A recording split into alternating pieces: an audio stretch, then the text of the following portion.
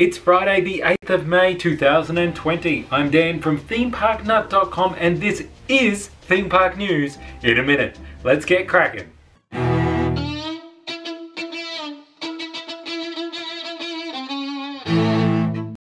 And the timer starts now. Shanghai Disneyland is opening next Monday, May 11th, the first Disney park to survive the coronavirus.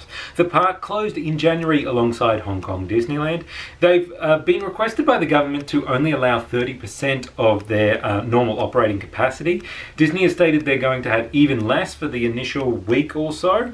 All guests are going to be required to wear face masks, as are all cast members except for face characters who will only be visible, quote, at a distance.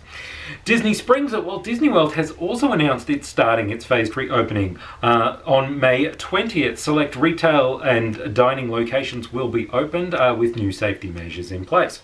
Universal Orlando City Walk may also be in the process of doing a reopening, with some staff being told that there are potential restaurants reopening as early as next week. Hershey Park has had its first test run of their brand new coaster Candemonium. The B&M Hypercoaster is the anchor for their new entrance.